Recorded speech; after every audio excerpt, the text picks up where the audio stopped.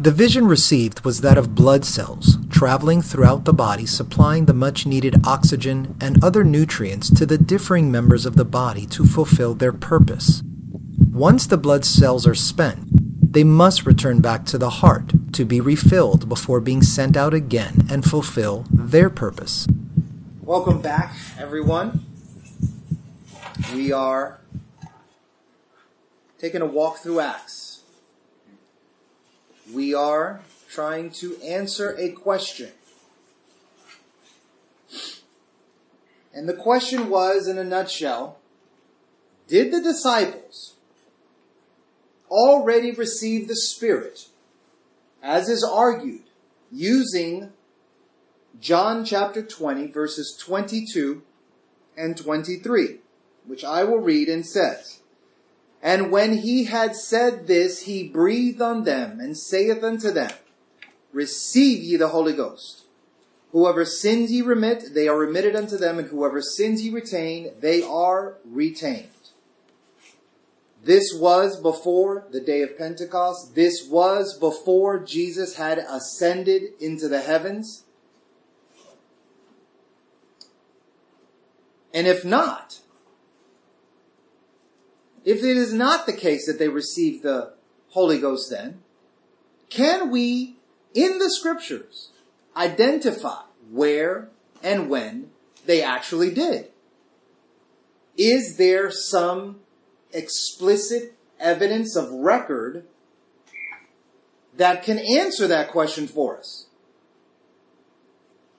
And so that's why we're taking a walk through Acts. So we're going to read Acts chapter 1, verses 1 through 9. And we're going to do it one verse at a time. And we're going to start with Deborah and go clockwise.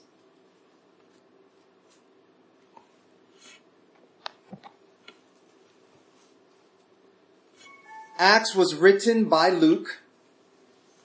Luke obviously also wrote Luke, the gospel. And he had a particular brother in mind, Theophilus, that I guess wanted to understand what were the early beginnings and record of the church. And so he wrote to Theophilus Acts so that he can share with them the early church history. And so this is how Acts chapter 1 begins. Former treaties have I made, O Theophilus, of all that Jesus began both to do and teach, until the day in which he was taken up. After that he, through the Holy Ghost, had given command unto the apostles whom he had chosen, to whom also he showed himself alive after his passion by many infallible proofs, being seen of them 40 days, and speaking of the things pertaining to the kingdom of God. And being assembled together with them, commanded them that they should not depart from Jerusalem, but wait for the promise of the Father, which, saith he, ye have heard of me. You have heard from me, for John truly baptized with water, but you shall be baptized with the Holy Spirit not many days from now. When they therefore were come together, they asked of him, saying, Lord, wilt thou at this time restore again the kingdom to Israel? Verse 7. And he said unto them, It is not for you to know the times or the seasons which the Father has put in his own power. But ye shall receive power after that the Holy Ghost has come upon you, and ye shall be witnesses unto me both in Jerusalem, and in all Judea, and all of Samaria, and unto all the uttermost parts of the earth. And when he had spoken these things, while they beheld, he was taken up, and a cloud received him out of their sight. So in this introduction to Theophilus, we see Jesus is continually teaching his disciples, even during the 40 days after his resurrection. Verse 2 states that he, through the Holy Spirit, is commanding them to do certain things. Not suggesting, not No, he's commanding them. And this is no doubt in reference to the commandments that we read at the end of the three Gospels, Matthew, Mark, and Luke. Remember, we read that last time we were together, and we were looking at what were the exact words that Jesus was saying. Let's look at all three accounts because they're all parallel passages. So there is a summary there of the things that he was saying. And so that's obviously what Luke is talking about, because Luke was one of those records of what Jesus said before he ascended to the disciples. In verse 4 and 5, he emphasizes again the command. Which command? The command that we saw in Matthew and Mark and Luke. Do not leave Jerusalem until you are baptized with the Holy Spirit. So it's now emphasized again in a fourth letter, Acts. Matthew, Mark, Luke, and Acts all saying this emphasis, do not leave Jerusalem. Go to Jerusalem. Wait until you be endued with power from on high. Because the promise had not yet been poured out. It seems clear that the whole reason he's telling them to go to Jerusalem is not because they have the Holy Ghost, it's because they need the Holy Ghost. And he's telling them where and when to get it. Well, he didn't say when. He said where. Go to Jerusalem and wait. Receive the promise of the Father, which is what Luke recorded in chapter 24, verse 4. So then he is asked by the disciples if he's going to restore the kingdom of Israel at this time. Are we waiting for you to restore the kingdom right now? And still the disciples were thinking he was setting up an earthly kingdom. Again, we're trying to answer the question, do these people have the Holy Ghost yet? And we said last week, well, if we go by that scripture in John 20 that they had the Holy Ghost, why did they go back fishing? Why were they not about the Father's business? Why do they still think he's going to set up an earthly kingdom? But Jesus said to them, listen, it's not for you to know the time. Wait and receive power when the Holy Ghost has come upon you, and you become my witnesses. You see, they have something in mind. They have a certain perspective in mind of expectation. And Jesus keeps turning them back, correcting their thinking and saying, will you just wait in Jerusalem and receive the promise of the Father? Will you just...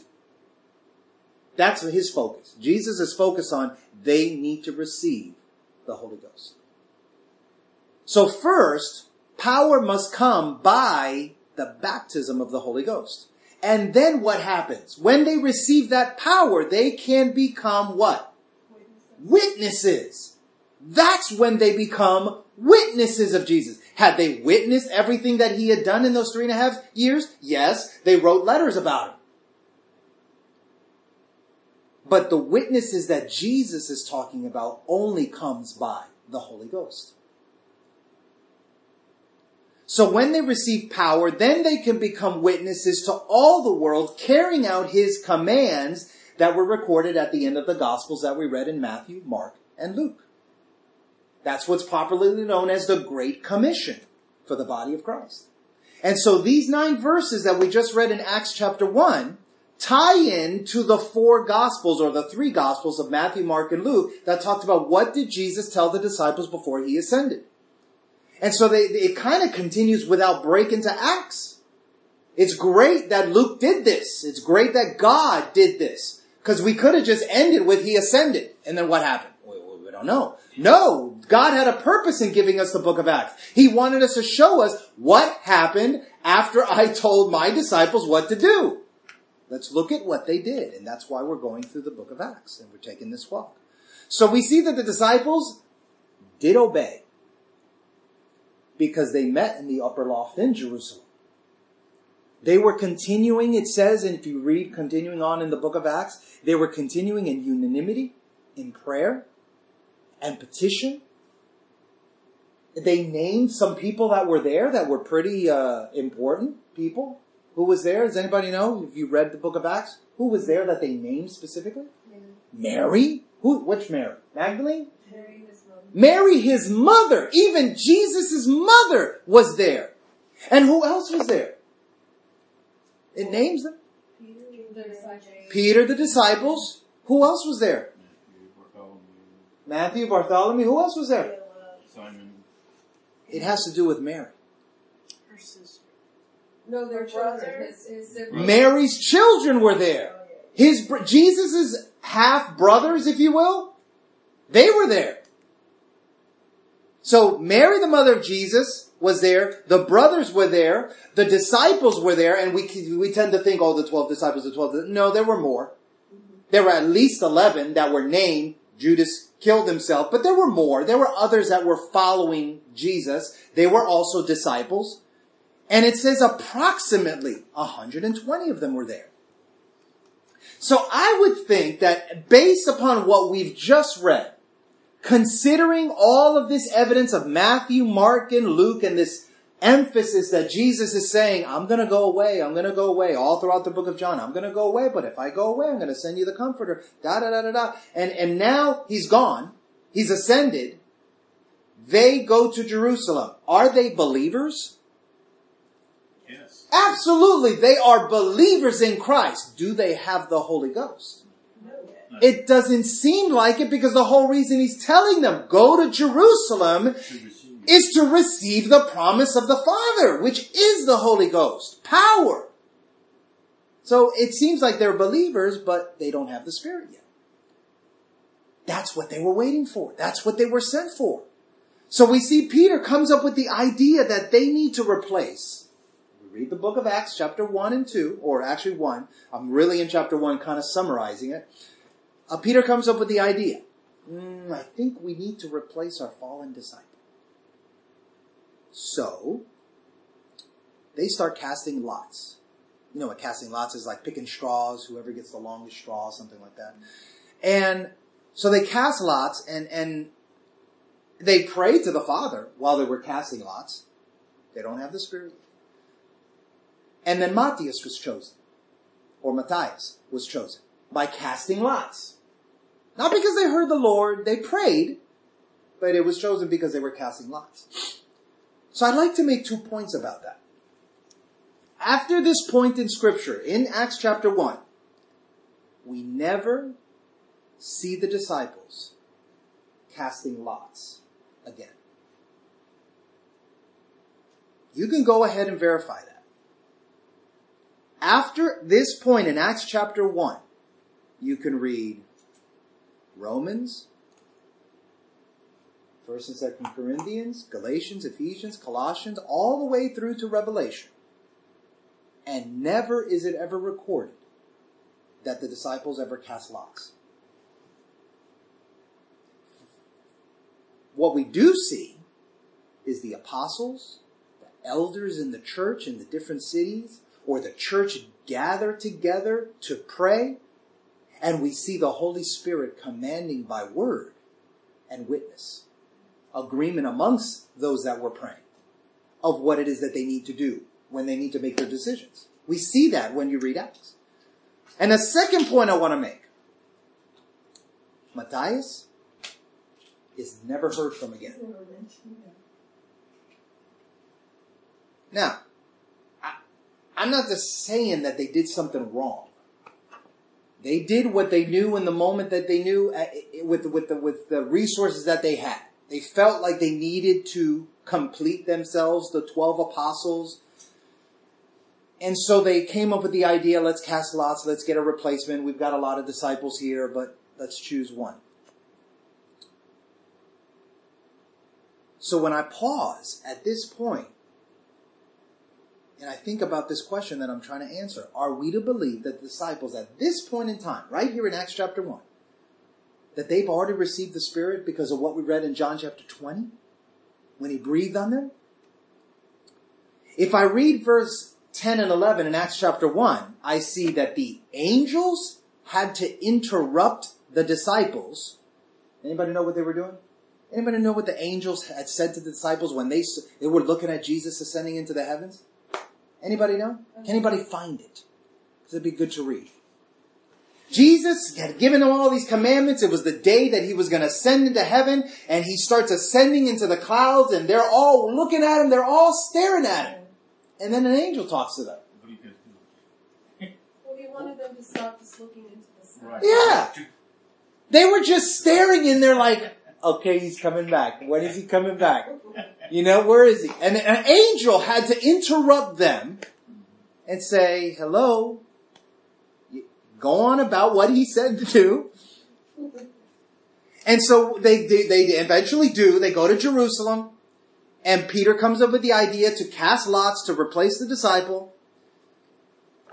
But I remember what Jesus said in the book of John about the Paraclete, the Comforter, the Holy Ghost, the promise of the Father, the blessing of Abraham, the gift of God. He said that when he comes, he's gonna teach you, he's gonna guide you, he's gonna lead you. He's gonna teach you all things. Well, how come the disciples seem to be unaware? They seem to be disoriented at this particular time. They seem to not be led of the Holy Ghost. They seem to not be being taught by the Holy Ghost. An angel had to talk to them. So they were simply told by Jesus before he ascended, wait for the baptism in the Spirit in Jerusalem. Now perhaps in their flesh, maybe they got ahead of Jesus at that moment when they said, we need to replace the disciple. Did he say to them to replace the disciple? He didn't really tell them to do that. He said, go to Jerusalem and wait for the promise of the Father. So I look at all of this record and I see how God is so, and he did this in the Old Covenant. God was not the type of God that only records good things. He recorded the good, the bad, and the ugly. All of it was recorded. So he recorded this. This is what the disciples did. So now we come to Acts chapter 2. And we're going to read verses 1 through 6. And I think it ended with you, so I'll read the first verse. Acts chapter 2, 1 through 6. And when the day of Pentecost had fully come, they were all with one accord in one place. And suddenly there came a sound from heaven as of a rushing mighty wind, and it filled all the house where they were sitting. And there appeared unto them cloven tongues like as of fire, and it sat upon each one of them. And they were filled all with the Holy Ghost and began to speak with other tongues, as the Spirit gave them utterance. And there were dwelling at Jerusalem Jews, devout men, out of every nation under heaven. And when this sound occurred, the multitude came together and were confused, because everyone heard them speak in his own language. As far as I'm concerned, based upon what I've read in Matthew, Mark, Luke, John, and Acts, there seems to be no question that they received the gift of the Holy Ghost right there. That to me is explicit. It's not ambiguous in meaning that like it's shrouded in some sort of mystery or it's like in a riddle. I mean, it clearly says, they were all filled with the Holy Ghost and began to speak with other tongues as the Spirit gave them utterance. Who? Those disciples that he told them to go to Jerusalem and wait for the promise of the Father. Not only did Jesus tell them what to do and what was going to happen, here we clearly see it happened just as Jesus said it would happen. So to me, this is what we call a precedent. This is the first time that this has ever happened in Scriptures. We've seen the Holy Spirit fall upon saints in the Old Covenant. And then they were able to do miraculous, powerful things in the name of the Lord. And then they were normal again. Kind of like Samson, the judges. The anointing was on David. The anointing was even on Saul. What happened when the anointing, when the Spirit of the Lord came upon Saul? What did he do? Prophesy. He went crazy. No, he didn't go crazy. He started prophesying like the prophets. Never mind. You understood my question. Yeah, that's okay. I was saying, Bad spirit. yeah. Ah, yeah. Yeah, he started going crazy and wanted to murder David. No, but what I was saying was we saw the Spirit of the Lord fall upon. We saw the Spirit of the Lord fall upon the elders with Moses, and they all began to prophesy. And like maybe one or two of them were out the camp and the rest were in the camp. It's like, oh wow, this is incredible. You know, we've seen the Holy Spirit fall upon. But right now, we now see the Holy Spirit fill up like a cup that was empty. Now filling them with His Spirit. And it's in the hearts of them. And now they're speaking with other tongues as the Spirit gave them utterance. So you read that, you stop there and you're like, wow, that's weird. That's never happened before. But not just there, correct? I mean, it happened. If we keep reading down, Right. We're only right here. We're only on Acts chapter 2, 1 through 6. So at this point, I'm just stopping to say, hey, wow, this is very significant. This is explicitly detailing they just received the Holy Ghost. It's not ambiguous as the other one. And the other one, we saw how it doesn't make sense for them to have received it, because if they had received it, why is he telling them to go to Jerusalem to receive it? It just doesn't make sense. Okay? So they were now all filled with the Holy Ghost. They're now believers with the Spirit. This is the demarcation point. This is why Pentecost is so significant.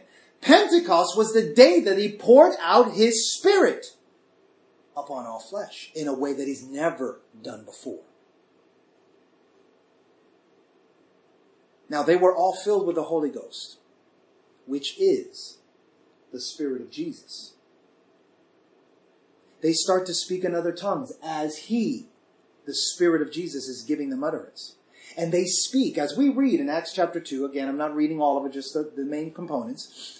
They start speaking in 12 different dialects. 12 different languages. You just read a few verses down and you can count the languages, and there were 12. And they are readily identified. They're recorded in the scriptures, 12 different languages. And they're noticed by the surrounding melting pot of ethnicities that were in the immediate area. Because remember, this is a feast. The Feast of Pentecost is a major feast for the Jews. Wherever they are abroad, when there's a feast of Passover, unleavened bread, feast of first fruits, feast of Pentecost, they all come from wherever they are living, and they come to Jerusalem because that's where they're told to celebrate these feasts. So these Jews that are in Jerusalem right now, they lived in different areas. They knew different languages. They didn't just know Hebrew. They were living in other areas. And so they recognize, because the Jews were the ones in Jerusalem, not strangers or foreigners. The Jews were the ones in Jerusalem, and they recognized, hey, he's speaking in that, I know that language. That's not Hebrew. And they named what the languages were. You said 12? Did I count wrong? I don't know. Did they say 12? I said 12. 9 and 10, I think is where 9 and 10 are. So, they speak, when they hear the languages, they're speaking the magnificence of God in their language. That's not originally their own. And then they're accused of being what? Drunk. So not only are they doing something vocally that seems real strange, how do you know my language? I live way over yonder and you're speaking that language. But then you also look kind of like you're drunk. Now, what time was it? Anybody know? Third hour. Third hour, which is 9 a.m. in the morning. 9 a.m. in the morning. They thought these people were drunk, speaking a completely different language, not originally their own. And so they looked a little kooky to the Jews that were there, come to celebrate the Feast of Pentecost. But Peter stands up right then and there, and he takes the opportunity to preach the gospel of the kingdom for the first time under the new covenant. And he explains to all those that were wondering what in the world is going on. Number one, how are they speaking my language from my country way back there? And why do they look like they're drunk? And so he has to kind of, hey, wait. Peter's like, wait. We're not drunk. Because he doesn't obviously want him to give the Lord a bad name or reputation. Let me explain to you what just happened. And so he begins to explain that this here that they are now seeing and hearing is a prophecy fulfilled of the pouring out of the Spirit upon all flesh. And who does he quote? What prophet does he quote? He quotes Joel. Now remember, we already went through a series that said we are built upon the foundation of the who and who? Apostles and the prophets. That's why it's so important that you connect the two. They should not be separated, Old Covenant, New Covenant. What the prophet said of old is just as binding and as true and as valid as what the apostle said, and they agree. They just join together like a glove, like a hand in a glove. They just join together perfectly. And so he brings in how the prophet Joel spoke of this, and then he preaches about Jesus. He preaches about his life. He preaches about his death. He preaches about his burial and his resurrection, and how God himself, overcoming death, has made this man, Jesus, both Lord and Christ.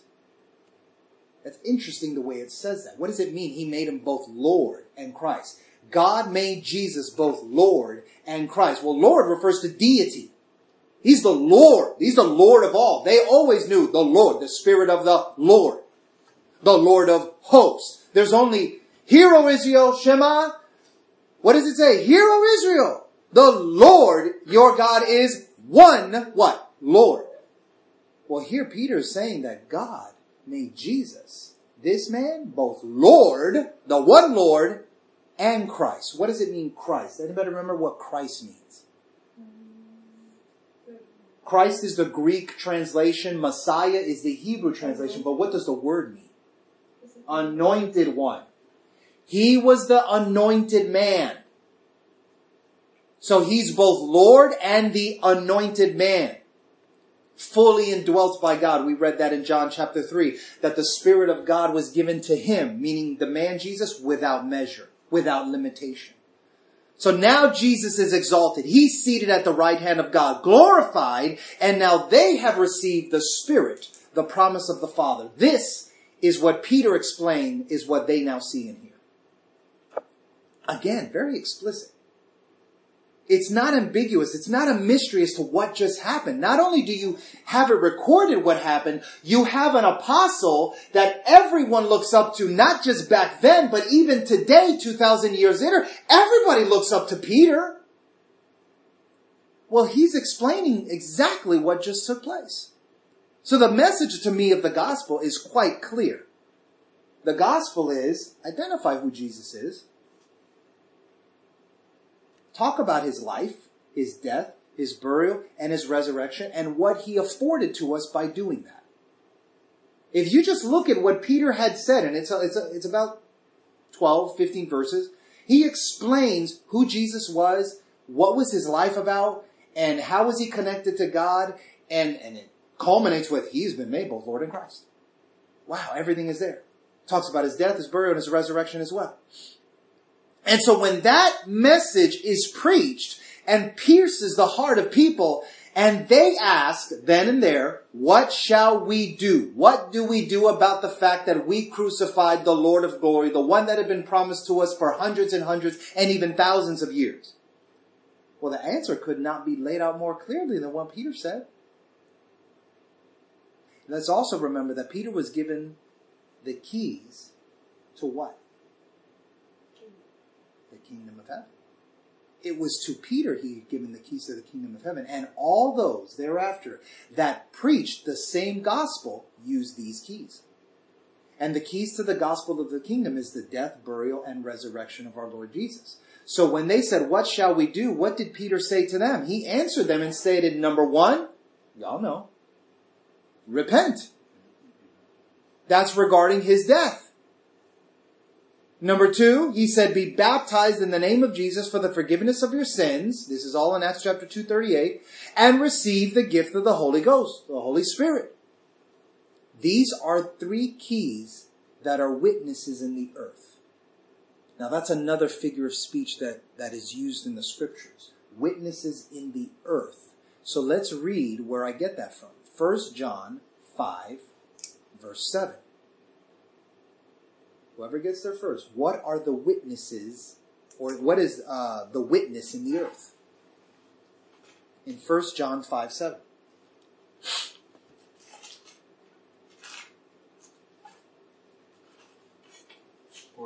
are three that bear record in the heavens, the Father, the Word, and the Holy Ghost, and these three are one. Okay. That's in the heaven. So I gave you the wrong verse, but that's in the heaven. Remember I told you when we cast a shadow, alright, the shadow is not the substance of the person. What's in heaven is the Father, the Word, and the Spirit. They're casting a shadow on the earth, but it says, what did it say? What did it culminate them saying? That they are one. So now let's read 1 John 5:8, because this is the witness in the earth. What does it say? There are three that bear witness in earth, the Spirit and the water and the blood, and these three created one. Now, who wrote that? John the Apostle. John the Apostle wrote 1 John 5:7. John the Apostle was there when Jesus died. He saw him die on the cross. John was there when he ran with Peter to see the empty tomb. John was there as a witness during the 40 days after the resurrection, seeing Jesus with many infallible proofs. John was there when he ascended. And John was there when they all received the gift of the Holy Ghost on the day of Pentecost. John was there. And John says that there are three that bear witness in the earth, the Spirit and the water and the blood, and these three are one. Notice, it does not say witnesses. It does not use a plural word for it. It says the witness in the earth is the Spirit, the water, and the blood. We count those, but he says these three are one. Therefore, they are indivisible.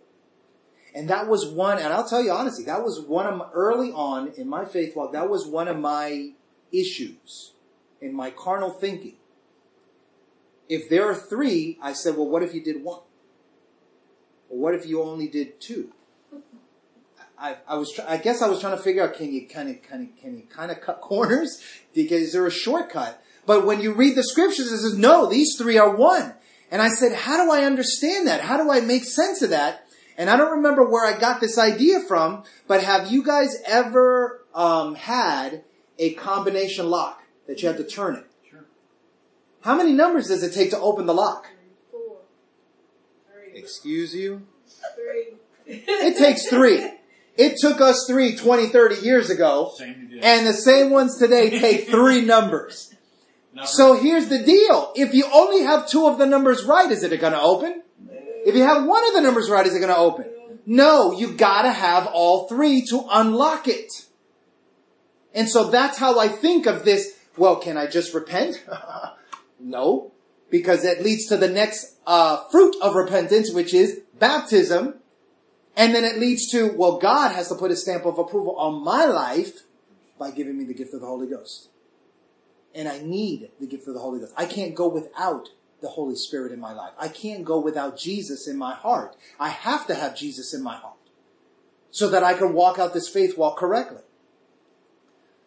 You need the 3 numbers to open up the combination lock. 1 will not open and neither will 2, but the 3 numbers together will undoubtedly open the lock. And what is the lock we're trying to, use as a metaphor here? It's salvation. It's coming into covenant with Christ. You must obey the gospel. And in order to obey, Peter said, repent, be baptized, and receive the gift of the Holy Ghost. Now, the listeners who trusted and obeyed the apostolic message, it says in the scriptures in Acts chapter 2, a little bit later on, that there were approximately 3,000 people that heard what Peter said and came into the kingdom. Now, does it make sense for 3,000 people to have just listened to Peter answer the question, what do we do about having crucified the promised one, our Messiah, the Lord of glory? Would it make any sense for those 3,000 to only obey him on one aspect? Or just 2? No, if he's answering their question, it's a pretty simple question. What do we do to fix this? And he tells them flat out, you got to do this, you got to do this, you got to do this. Why would they only do 1? Why would they only do 2? Why would they only do 3? It doesn't make any sense. We would have to safely assume that they obeyed what Peter just told them to do. They must have repented, the 3,000, been baptized in his name, and received the Holy Ghost exactly as Peter commanded them to. So they also spoke in tongues when taking the Spirit or receiving the Spirit. But you know what? That's an assumption. I flat out tell you, that's an assumption. I just don't think it makes any sense for 3,000 people to ask him, what do we do about this? For Peter to tell them exactly what to do, and then for them to only do one. It just doesn't make sense to me. Or two. I will flat out say that that is an assumption, but I think it's a logical assumption to conclude. But you know what? Let's not stop there. Let's not do what so many in this world of Christianity do. Take one piece of scripture and then make a whole doctrine out of it. If it's true what we are assuming, then can we have it confirmed by other parts of scripture so that we can say it's a pretty safe assumption? Okay? So after this point, we see Mark chapter 16:20 fulfilled. What does it say in Mark chapter 16:20? It says, and they went forth and preached everywhere, the Lord working with them and confirming the word with signs following. Amen. You remember back in Mark when we read about what were those signs that followed them that believed? Do you remember that? Also remember, what the apostles did from here on out could not have been done lest they waited in Jerusalem to receive the Holy Spirit. Because at that point, they weren't doing anything. They went back to fishing. Okay? So it makes sense that as soon as they received the promise of the Father, woo! Everything changed. They turned everything upside down. They were being persecuted by all the Jews that were still in Jerusalem. And then within 10 years later, it opened up to the Gentiles. But you know what? I remember it said, it starts in Jerusalem. Then it goes to, which is now surrounding Jerusalem. And then it goes where? To Samaria, which is a region outside of Judea. And then it goes into all the parts of the world. Isn't that exactly what we know we've seen? Even though we're taking a walk through Acts as if we hadn't seen it. But that's exactly what took place. Just like Jesus said it would. So it is by the Spirit that Jesus works together with his body to confirm the word that they speak with signs. What are those signs? Healing, deliverance. Remember it said speaking in tongues? Remember that was one of the signs of them that believed? One of them was not only just healing or casting out, but it's speaking in tongues. And prophesying. That was some of the signs that were listed, just to name a few. And so we see it fulfilled. Acts chapter 1, 2 is telling us, wow, that it did happen. And so we can go to Acts chapter 3, verse 6, and we see Peter. He commands a man who was lame to rise up and walk in the name of Jesus. Then Peter gives the second recorded gospel message.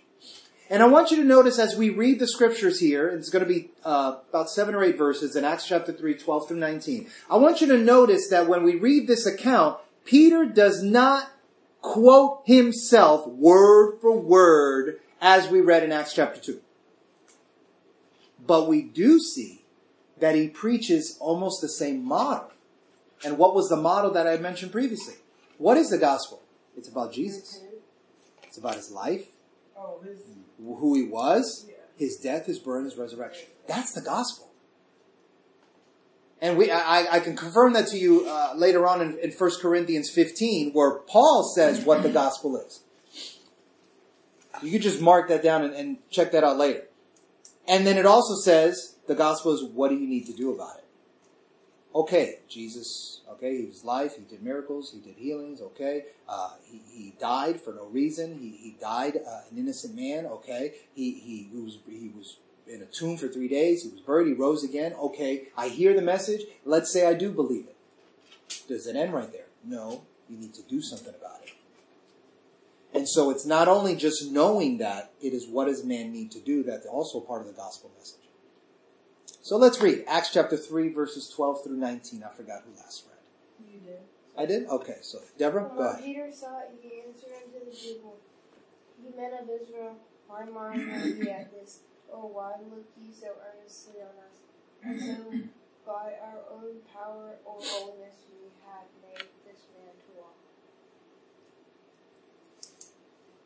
The God of Abraham and of Isaac and of Jacob, the God of our fathers, has glorified his Son Jesus, whom ye delivered up and denied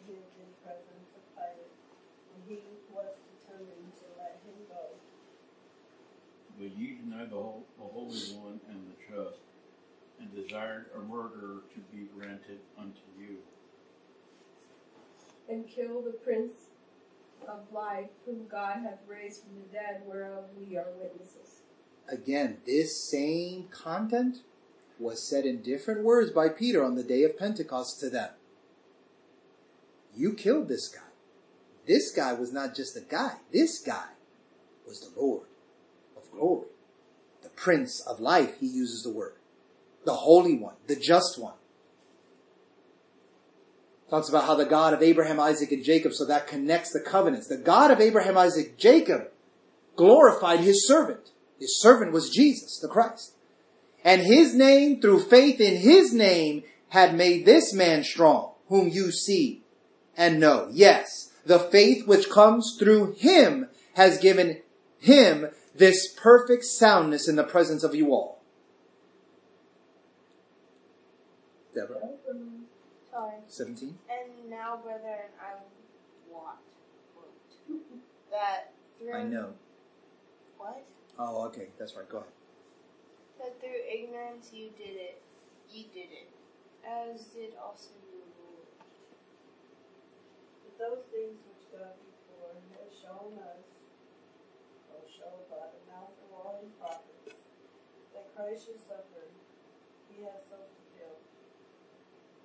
Repent ye therefore, and be converted, that your sins may be blotted out, when the times of refreshing shall come from all presence of the Lord. I thought you said 17. Yeah. Go read verse 20. And he shall send Jesus Christ, which before was preached unto you. I forgot to put that. 20 is important because it's about repentance, be converted, that your sins may be blotted out, but it doesn't end there. That he may send who? Jesus Christ. Ooh, I like that. I just saw that. I said, I like that. He may send Jesus Christ, his Spirit, the Spirit of Christ.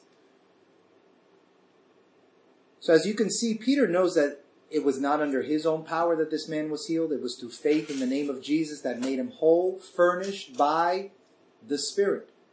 He then speaks of repenting. That's the blood component. And being converted to wipe out your sins. Well, we've studied enough to know, when did that happen? When we were baptized. Remember, we call upon the name of the Lord in baptism, washing away our sins. That's what happened to Paul when we read his account. And the seasons of refreshing come from the face of the Lord. That's the baptism in the Spirit. So we see in we see in chapter 4:4 that the people that heard and believed the word totaled about now how many? He just healed the man. He just preached the gospel. He just told them what they needed to do. About 5,000 now. Is there any reason for us to think that they would not have done what he just told them they needed to do? Repent, blot away the sins. He may send Jesus Christ. So the message of the gospel is preached so that men may hear and make a choice. He doesn't force it upon anyone. They need to choose for themselves to believe or not to believe. Here is life. Here is death. This is what happens when you walk in the death way. This is what happens when you walk in the way of life. It leads to eternal life. Choose this day whom you will serve. I pray you choose life. And if you believe, there is a choice you must make. There's a response you must take. Do you obey the gospel or not? It's not merely about obedience. It's not merely about believing.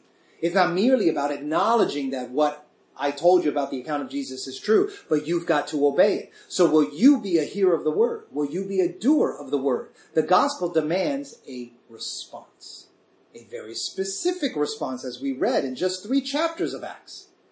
You must become a doer of the word. Now, Peter and John were taken away at this point. So we see that they're not able to complete that follow-through work at this time. And so we're going to pause there as we take a walk through Acts for today. Amen. Thus is the ministry of our Father's heart through us. Our utmost desire is to be in the Father's heart, to know the Father's heart and express the Father's heart to you. If you appreciate listening to this podcast and were blessed, pass it along to a friend, an enemy, a coworker, a stranger, by text, email, or word of mouth in the hopes that they might be positively impacted as you were. If you are interested in supporting our efforts, we would ask you to consider the following. 1. Pray for us. 2.